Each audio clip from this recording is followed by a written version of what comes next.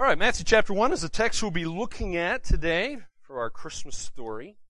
But let me ask you, if a very special visitor was coming today, how would you describe him or her? Just think about that. How would you describe that very special visitor? Would you describe him or her as very important, or maybe very powerful, or very rich? Isn't that how we typically think? And those three categories pretty much take care of a lot of the people. But what does this powerful, rich, and important person look like? Well, for some people it might look like the next picture here on the screen. The Queen of England is certainly important, some ways powerful, definitely rich. For other people who live outside of England, maybe it's the President of the United States. Important, powerful. He's rich. He's not even taking his presidential salary. But for hopefully other people, it's Jesus. And it's easy to imagine he or she will be different than we expect when we know some facts about a person, right? Certainly facts can change your thoughts about a person. But not one of the problems, though, when you come to the book of Matthew, is Matthew faced an interesting issue as he's writing to the Jews of Israel. And so because that's his audience, Matthew faced an interesting way of structuring his good news, his gospel, for the Hebrew reader. See, he wanted to show that Jesus really was the expected Messiah that was prophesied in the Old Testament. See, Jesus didn't seem to be the king that the Jews expected or pictured. They had different picture in their mind. He didn't set out to come and crush the Roman Empire and set himself up as Caesar. He did not act to set up the expected earthly kingdom like many Jews thought. He didn't behave as the Jews thought their king should behave. They had a different picture of their king. Theologically, then, Matthew had to answer a very critical question which the Jewish skeptic would naturally ask, and they would ask, well, is Jesus really the Messiah? He doesn't fit my picture. So is he really the anointed one of the Old Testament? Well, let's see how Matthew reveals Jesus to be the Messiah. As he writes to his Hebrew audience, he's attempting to show that Jesus is King. So look here, Matthew 1, verse 18. Matthew 1:18 says, "Now the birth of Jesus Christ took place in this way. When his mother Mary had been betrothed to Joseph, before they came together, she was found to be with child from the Holy Spirit. And her husband Joseph, being a just man and unwilling to put her to shame, resolved to divorce her quietly. But as he considered these things, behold, an angel of the Lord appeared to him in a dream, saying, 'Joseph, son of David, do not fear to take Mary as your wife, for that which is conceived in her is from the Holy Spirit. She will bear a son, and you shall call his name Jesus, for he will save his people from their sins.' All this took place to fulfill what the Lord had spoken by the prophet. 'Behold, the virgin shall conceive and bear a son, and they shall call his name Emmanuel,' which means God with us. When Joseph woke from sleep, he did as the angel of the Lord commanded him. He took his wife, but knew her not until she had given birth to a son, and he called his name Jesus." First of all, notice the announcement here of the conception of King Jesus. That's the first part of our text here. We see the announcement. And of course, Jesus' earthly mother is mentioned here. So who is this blessed woman, and how is this miracle possible? It is a miracle. Well, let's just think about it, because you have Mary and Joseph here, Jesus' earthly parents. They were, as it says, they were in this 1-year waiting period when Mary was found to be with child. But as we know, according to the Bible, they had never had sexual intercourse together, and Mary herself had been faithful. It says so, that she had been faithful. For example, in verse 20, it says, "But as he considered these things, behold, an angel of the Lord appeared to him in a dream, saying, Joseph, son of David, do not fear to take Mary as your wife, for that which is conceived in her is from the Holy Spirit." So the baby is not from a man. The baby came from the Holy Spirit. Well, now, while little is said about Joseph, one can certainly imagine how his heart must have broken.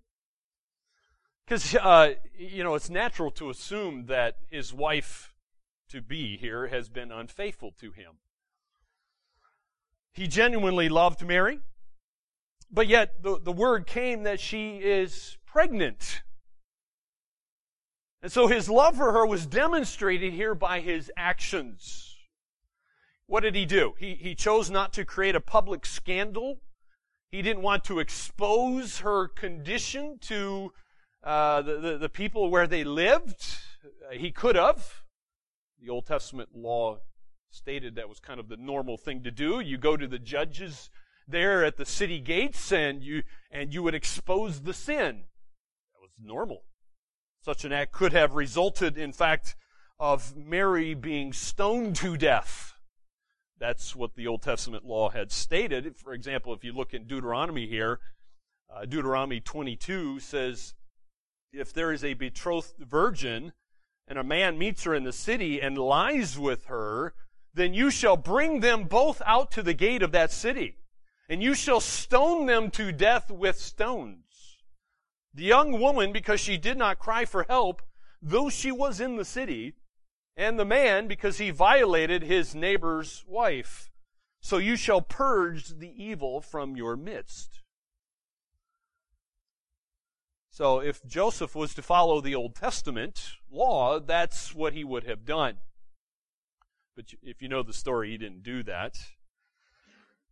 And at this time, he was betrothed, so he didn't want to shame this woman who was going to become his wife. So what does it mean to be betrothed? You need to understand what that's talking about there in verse 18 when it says that that Jesus' mother Mary had been betrothed. So let me explain it this way. According to manners and customs of the Bible, it says this, quote, "An espousal or betrothal is the act of engagement for marriage, a formal agreement that may take the form of a verbal promise or a written contract between two individuals. The betrothal is an ancient custom dating from biblical times when marriages were arranged by a parent or guardian. It was considered the beginning of marriage, and since it was legally binding, the pledge could not be broken except by a bill of divorce. This is the reason why Joseph is referred to as the husband of Mary in verse 19 of the first chapter of Matthew." End quote. So serious business, a serious relationship here, one that should not be ignored. And what was Joseph's decision? Did he go to the judges at the city gate and have Mary stoned to death? Well, you know the answer, don't you? Because verse 19 tells us he didn't want his wife, Mary, to be disgraced, to be shamed. So what did he do? He determined to break their engagement secretly and divorce her quietly, verse 19 tells us. Now, Joseph's an interesting man. What kind of a man is he? Well, if you look at that verse there, it tells us exactly what kind of a man he is in verse 19. He's a just man, verse 19 says. A just man. And that phrase, just man, comes from a Hebrew saying and is suggesting that he was a true believer in God. Somebody who had been declared righteous by God, who was carefully obeying the Old Testament law. He was a good Jew. He was a follower of God. So, how did God change Joseph's mind? Instead of stoning his wife and shaming her or whatever, how did God change his mind? Well, verse 20 tells you there that Joseph was reassured that Mary's pregnancy was not caused by a man, but was actually caused by the third person of the Trinity, the Holy Spirit. And so God sends his angel and appears to him in a dream and tells him this good news. And then you come to verse 21, we see the central purpose of Jesus' earthly life and ministry. In other words, why did Jesus come to earth? Why was he born? I mean, after all, Jesus had been on earth before this in the form of the angel of Yahweh. You'll see him show up several times in your Old Testament. So why is he coming now at this point in history here? Well, verse 21 tells us, and it's a wonderful purpose. What a purpose! Because it says that she will bear a son, and you shall call his name Jesus. And here's the purpose. For he, that's Jesus, will save his people from their sins. That word save, by the way, it means to cause someone to experience divine salvation. So the question needs to be asked, what do we need saved from? If he came to save, then what do you and I need saved from? And of course, your answer is right there in the text. You need saved from your biggest problem. Your biggest problem is your sin. You're born in sin. That makes you a sinner. You have a sin nature, which puts you at enmity with God, the Bible says. Well, you say, well, what is sin? Well, that Greek word harmatia means to act contrary to the will and law of God. Or as 1 John puts it, sin is lawlessness. Well, then you have to ask, well, whose law are you breaking? Of course, you're breaking God's law. He's the one who makes the law. He's the lawgiver. And so our sin is contrary to the will and law of God. Therefore, Romans 3 tells us nobody is good. Only Jesus is good. Everybody's guilty, and that's why you need Jesus. And that's why God sends Jesus. And what a glorious name that is, by the way, Jesus. Did you notice he was foretold this name, Jesus, here? Jesus, by the way, is the Greek form of the Hebrew name Yeshua or Joshua. Did you know that? So there's a wonderful correlation. Joshua is the Hebrew. The Greek is Jesus. Same name. And you say, well, names in the Bible mean something, so what does this mean? Jesus or Joshua means Jehovah is salvation. Jehovah is salvation. So every time Jesus' name was mentioned, people would be thinking, oh, Jehovah or Yahweh is salvation. What a name. Powerful name. But he has some titles that are also mentioned that come even from way back in the Old Testament. So look at the prophesied Emmanuel that's mentioned here. If you look at verse 22, it says that all of this, all this stuff about Jesus here took place to fulfill what the Lord had spoken by the prophet. So this son, who was conceived without the aid of a human father, is the fulfillment of Isaiah's prophecy. So that little verse 23 there is set aside in your Bible, indented, and looks different because it's an Old Testament quote from Isaiah 7, verse 14. Looks familiar here, doesn't it? Because it says, therefore the Lord himself will give you a sign. Behold, the virgin shall conceive and bear a son, and shall call his name Emmanuel. So 700 years before Emmanuel came, or Jesus, it was prophesied there would be this wonderful sign. What's the sign? Notice the sign is a virgin. It's a virgin. And it's interesting, this was fulfilled. Jesus fulfilled Old Testament prophecy. So look what the MacArthur Study Bible has to say about that interesting phrase there in verse 22, that it might be fulfilled.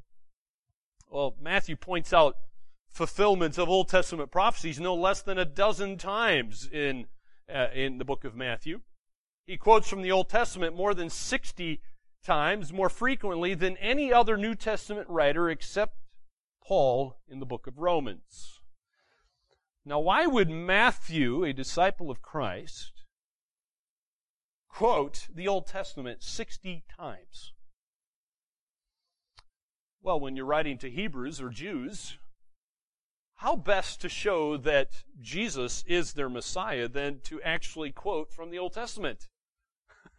The Old Testament should have been pointing them to Christ as their Messiah. They should have known that Jesus was the Messiah. That's the point. And the ESV Study Bible says this about this glorious sign of a virgin there in verse 23. Here's what it says, quote, the Greek word parthenos, or virgin, corresponds to the Hebrew term alma, which is used in the prophecy of Isaiah 7:14 regarding the virgin birth of the coming Savior. The Hebrew word alma, or virgin, or maiden, generally denotes an unmarried woman who is a virgin. So what a sign. What a sign. It's a miracle. What a miracle, because at this time in history, no one could be born by a virgin. That was impossible. There was no in vitro fertilization or, other things going on like that during that time. So it was a glorious sign of the God-man. She truly was a virgin. And what happened after Joseph's dream? Because it says the Holy Spirit comes and assures Joseph that this child and his wife Mary was of the Holy Spirit. Well, the Bible tells us here in verses 24 and 25 that Joseph took Mary to officially be his wife. And he's an interesting man, because it also says that he did not know her. Now that's an interesting way of just saying that it was a euphemism for not having sexual intercourse with his wife, which he could have, but he didn't. And so as soon as Joseph woke from his dream, the Bible says he obeyed God. He violated all custom by immediately taking Mary into his home. He didn't wait till the 1-year time period had passed, which usually they would do for their betrothal period. And so Joseph was probably thinking of what was best for Mary in her condition. And what did he do? He brings her into his home. He cares for her. He provides for her.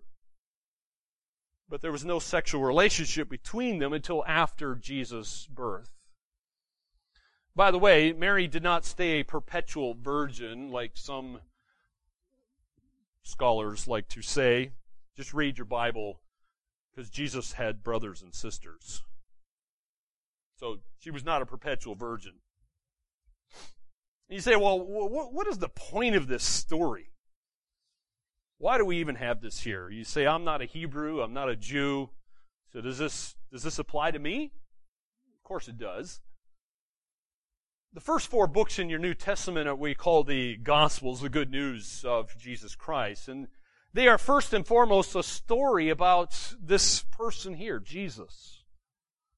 Jesus, by the way, is always center stage. Yeah, there's throughout the book and those other books, there's other characters who come on and off the stage and certainly receive some focused attention. But the question that we must continually ask as you go through a book like Matthew is, what is this passage telling us about Jesus? He is taking center stage, certainly. He's the main character. It's the good news of Jesus Christ, as it says right at the beginning of the book. So what do we learn about Jesus, the Messiah? What do we learn about this promised one from the Old Testament that the prophets told us about? Well, there's two things that stand out in this particular text. Number one, possibly the most incredible miracle of history was the conception and the birth of Jesus to a virgin girl through the Holy Spirit, as verse 20 says. So here we have God becoming man. Wow. Think about that. God became man. And in fact, he just doesn't become man. Jesus becomes the God-man. So he's God and man, two natures in this one person. And by the way, he's going to remain that for the rest of eternity. Jesus is not going to dump his humanity when you get to heaven. He's going to keep it. That's incredible. The other thing we see is that Jesus the Messiah came to be Savior for the sins of his people. There's his mission. There's his purpose.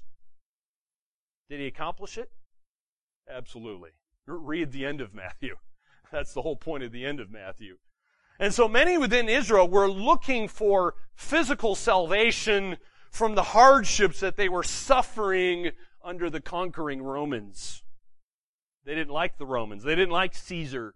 They didn't like invading armies occupying their territory. And so they hoped for a conquering son of David. But Matthew points to Jesus as not the conquering king, but as a redemptive son of David. And in fact, Jesus is the fulfillment of Psalm 130. Look at this. Psalm 130 verse 7 says, O Israel, hope in Yahweh. For with Yahweh there is steadfast love, and with him is plentiful redemption. And he will redeem Israel from Caesar, right? No, that's not what it says. He's going to redeem Israel from all his iniquities, which is kind of synonymous with sins that's mentioned in Matthew 1. So this is the fundamental purpose behind Jesus coming, behind his ministry. He comes and he fulfills the law. He lives the perfect life for you, which you could never do, and then dies the perfect sacrifice and rises again. So what do we learn here, in particular, about the virgin birth of Christ? Because Jesus' virgin birth was profound, had great significance for you, for your Christian faith, for your life. And how is that so? Well, number one, the virgin birth points to the divine nature of Jesus. See, Jesus has to be God when he comes. He has to maintain his deity, and that makes him totally unique. There is no one else like him. He's God and man in one person. Praise God for that. There's a lot of implications that come out of that. I'll mention a few in a moment. But number two, the virgin birth speaks of one person in whom is united full deity and full humanity. So theologians often debate this. Is he 50% man and 50% God? Or is he 100% man and 100% God? He is 100% both in one person forever. And so it's through the virgin birth here that God chose to send his Son to become the perfect man in God. You say, well, what's the point? Okay, is that really important to me? Well, this points to how the sacrifice of the human on the cross could actually atone for your sins. There was no other way. Jesus is enabled here to carry the sins of the world to the cross only because of his divine nature. If he was just a human being, he couldn't have done that. It required both. And so, his divine nature is capable of sustaining his humanity. And Matthew actually shows us both of these natures, by the way, as he's showing the Jews that Jesus is king. He also shows that he's the God-man. For example, in the first 17 verses of Matthew, he goes through that genealogy, showing that his human lineage is through King David, and even goes back to Abraham. That shows his humanity. Even the name Jesus also shows Jesus' humanity, and it's identifying himself with his people, verse 21 says. And in verse 25, we see Jesus has a human birth. Remember what verse 25 says? But he knew her not until she had given birth to a son. Jesus came the normal way that you came and everybody else. But we also see Jesus has this divine relationship with the Holy Spirit, verse 23 says. So he's not just any man. He's got this unusual relationship here that we don't have. And so Jesus also has a divine description in verse 22 when it says that he is Emmanuel. And we know what that means because the Bible says Emmanuel means God with us. And then in verses 18 and 20, we see Jesus has divine origin through the Holy Spirit in his conception by a virgin. So Jesus is unique. He's different from anybody else. We see he is both God and man, which makes him the only person who could come and deal with your sin problem.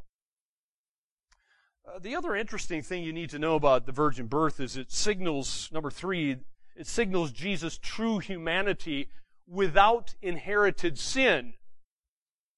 See, he didn't have an earthly father. Jesus did not have an earthly father like you do. So he never inherited his sin nature from Father Adam like we did. But Jesus was born holy, the Bible says.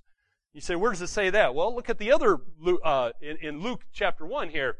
We see the other Christmas story mentions this in verse 35.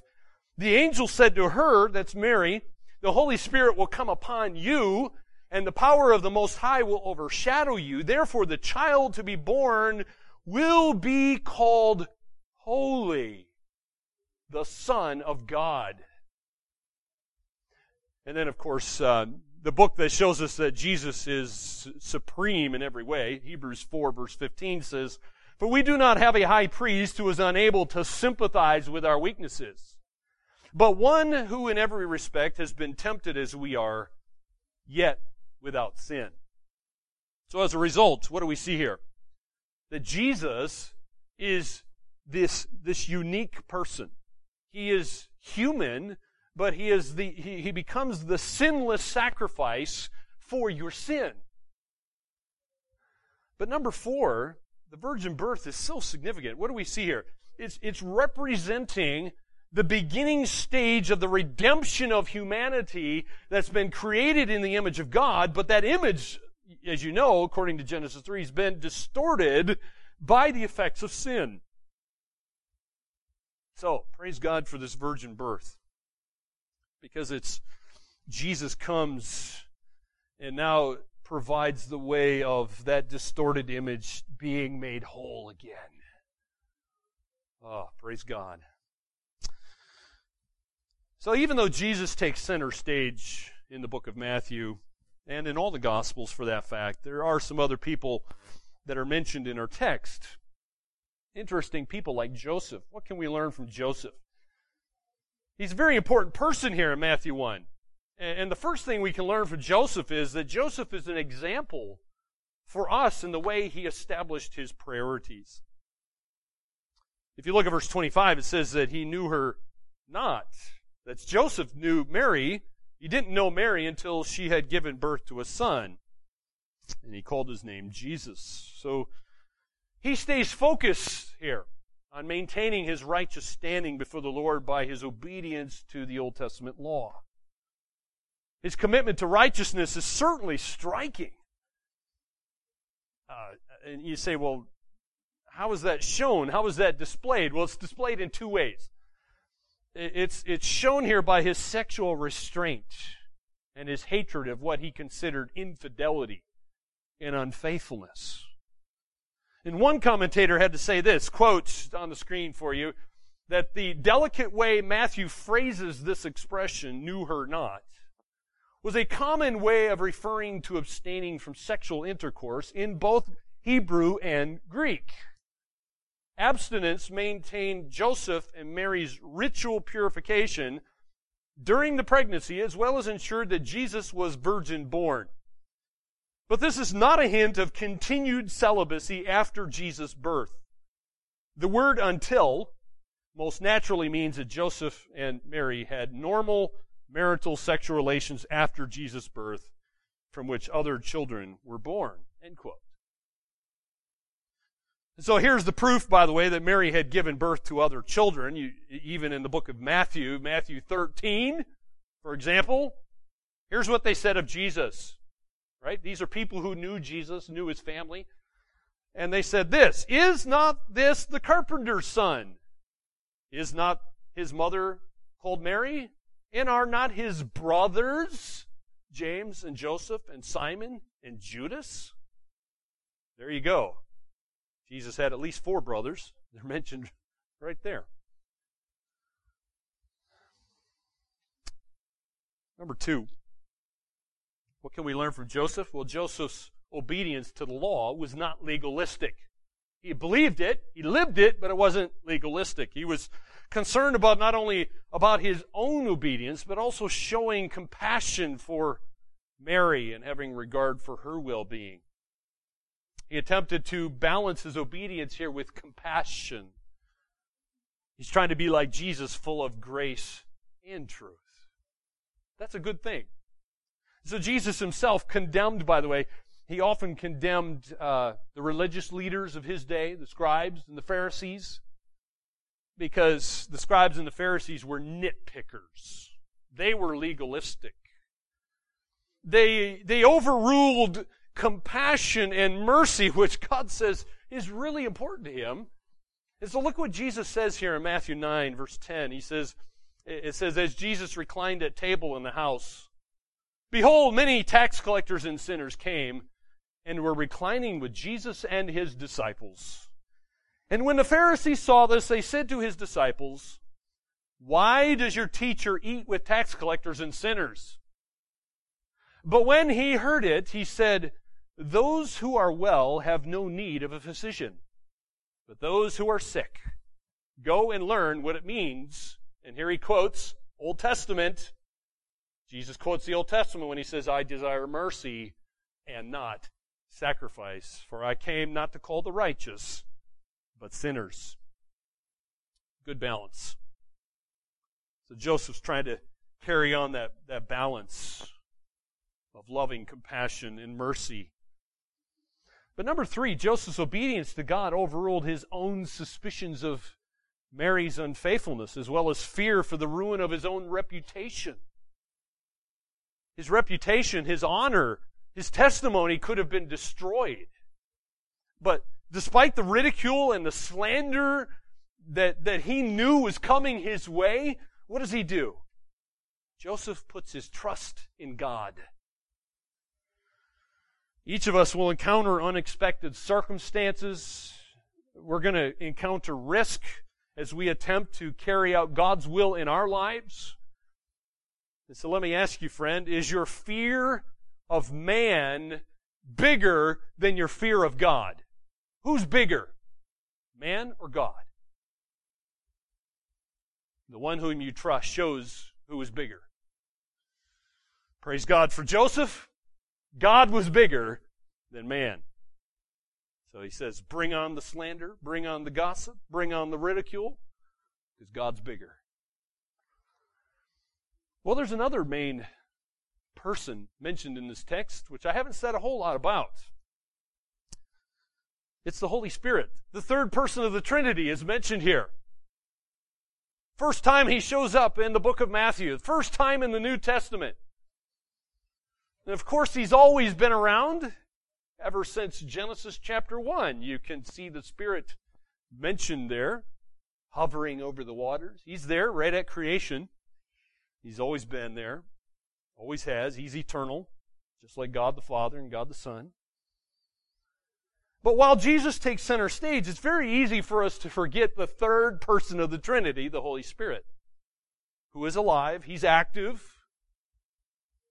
He has a very big part to play here. So just think about the role of the Holy Spirit through history. In the Old Testament, Yahweh is revealed right there in Genesis 1 as the one true God. He's the one. In the beginning, God created the heavens and the earth. And then you come all the way through the Old Testament, you come to the four Gospels here, and we find Jesus is the central figure. The second person of the Trinity is the central figure. But when the earthly ministry of Jesus was accomplished through the cross and the resurrection, God the Holy Spirit now took over that primary role in history. We enter into the church age, right? The activity of the Spirit is clear in the very next book, the fifth book in the New Testament. Some call it the Acts of the Apostles. I prefer to call it the Acts of Jesus through the Holy Spirit. That's my preferred title. And then you come into the rest of your New Testament, you see the Holy Spirit carrying on the ministry of Jesus through Christ's disciples and the church. Hopefully you can see all this coming into play, starting with the conception and the birth of Jesus Christ. And today we live in a wonderful time period. We may not have Jesus' human body here with us. Don't mourn that. Jesus says there was better things yet to come. My friends, Jesus said He would send the Comforter. Remember He said that in John? The Comforter is the Holy Spirit, that third person of the Trinity, and the Bible says this Holy Spirit who conceives Jesus in the womb of Mary is the one who now comes and lives inside all believers. That is good news. That is something to rejoice in. And so now there is really peace. There really is this good news. There is glory to God in the highest, as the angel said. Because, my friends, if you are a Christian, you have the Trinity residing within you. You become the temple of the Holy Spirit. The temple was destroyed in 70 A.D. by the Romans. It's still not around. All there is just the Wailing Wall that's pretty much in the Temple Mount. That's all that's left of that. And the good news is, friends, one day when you get to heaven, if you're a Christian, you spend eternity with King Jesus, this Messiah. The Bible says there's no need of a temple in heaven. Jesus becomes your all-consuming passion and temple and worship. So my friends, this Jesus who was born some 2,000 years ago is not just a baby. Oh no. He's unique. The Son of God, the God-man, the one who came to bear your sin in your place. He accomplished that purpose. Remember when He died on the cross? What did He say? It is finished. And the Bible says He gave up His spirit. He dies. But He rose again. He conquered death. He conquered your sin. He conquered Satan. He did for us that which we could never do for ourselves. So this, my friends, is the good news. This is why the angels are saying glory to God in the highest. This is why they're talking about this peace among men. Joy to the world is because of Jesus. So please don't lose sight of Jesus in the midst of all this. We have a glorious God, the Father, the Son, the Holy Spirit, all active here, all alive. One God in three persons, all ministering for us, doing for us that which we could never do for ourselves. Truly good news. May we believe it. May we rejoice in it. Let's pray. Heavenly Father, thank You for giving us Jesus. We're thankful that He is Jehovah, is salvation. He's the anointed one of the Old Testament, the Messiah of the Old Testament, the one that was promised, the one who fulfilled all those Old Testament covenants and promises. But we know there's still some covenants and promises yet to come. We're thankful that you're not done. There's a second coming. There's a glorious future that we get to look forward to if we are believers. And so I pray for anybody who doesn't know this Jesus, and whom Jesus does not know. May they understand the seriousness of their condition. If we die in our sin, we are eternally condemned. Father, open their eyes that they would understand their sin. They would see their need for a Savior, and that Jesus is that Savior, the only one who can deal with their greatest problem. But those of us who are believers, may we continually believe in Jesus, who He is, what He's accomplished, and He continues to do. We believe He arose. We believe He ascended. He is alive. He is in heaven, and He ministers as our great high priest. We still believe He is the God-man. One person, two natures. Thank you for this glorious story. I don't think we could have written this. How could we possibly have imagined this good news? Thank you for doing for us that which we could never do for ourselves. May we understand it and believe it and live it. In Jesus' name we pray. Amen.